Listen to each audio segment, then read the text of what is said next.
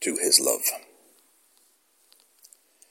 Shall I compare thee to a summer's day? Thou art more lovely and more temperate.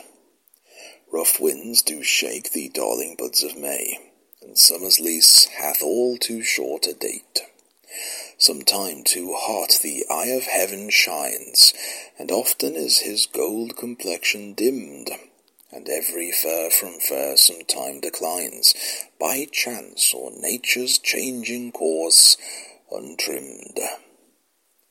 But thy eternal summer shall not fade, nor lose possession of that fair thou owest, nor shall death brag thou wanderest in his shade, when in eternal lines to time thou growest. So long as men can breathe or eyes can see, so long lives this, and this gives life to thee.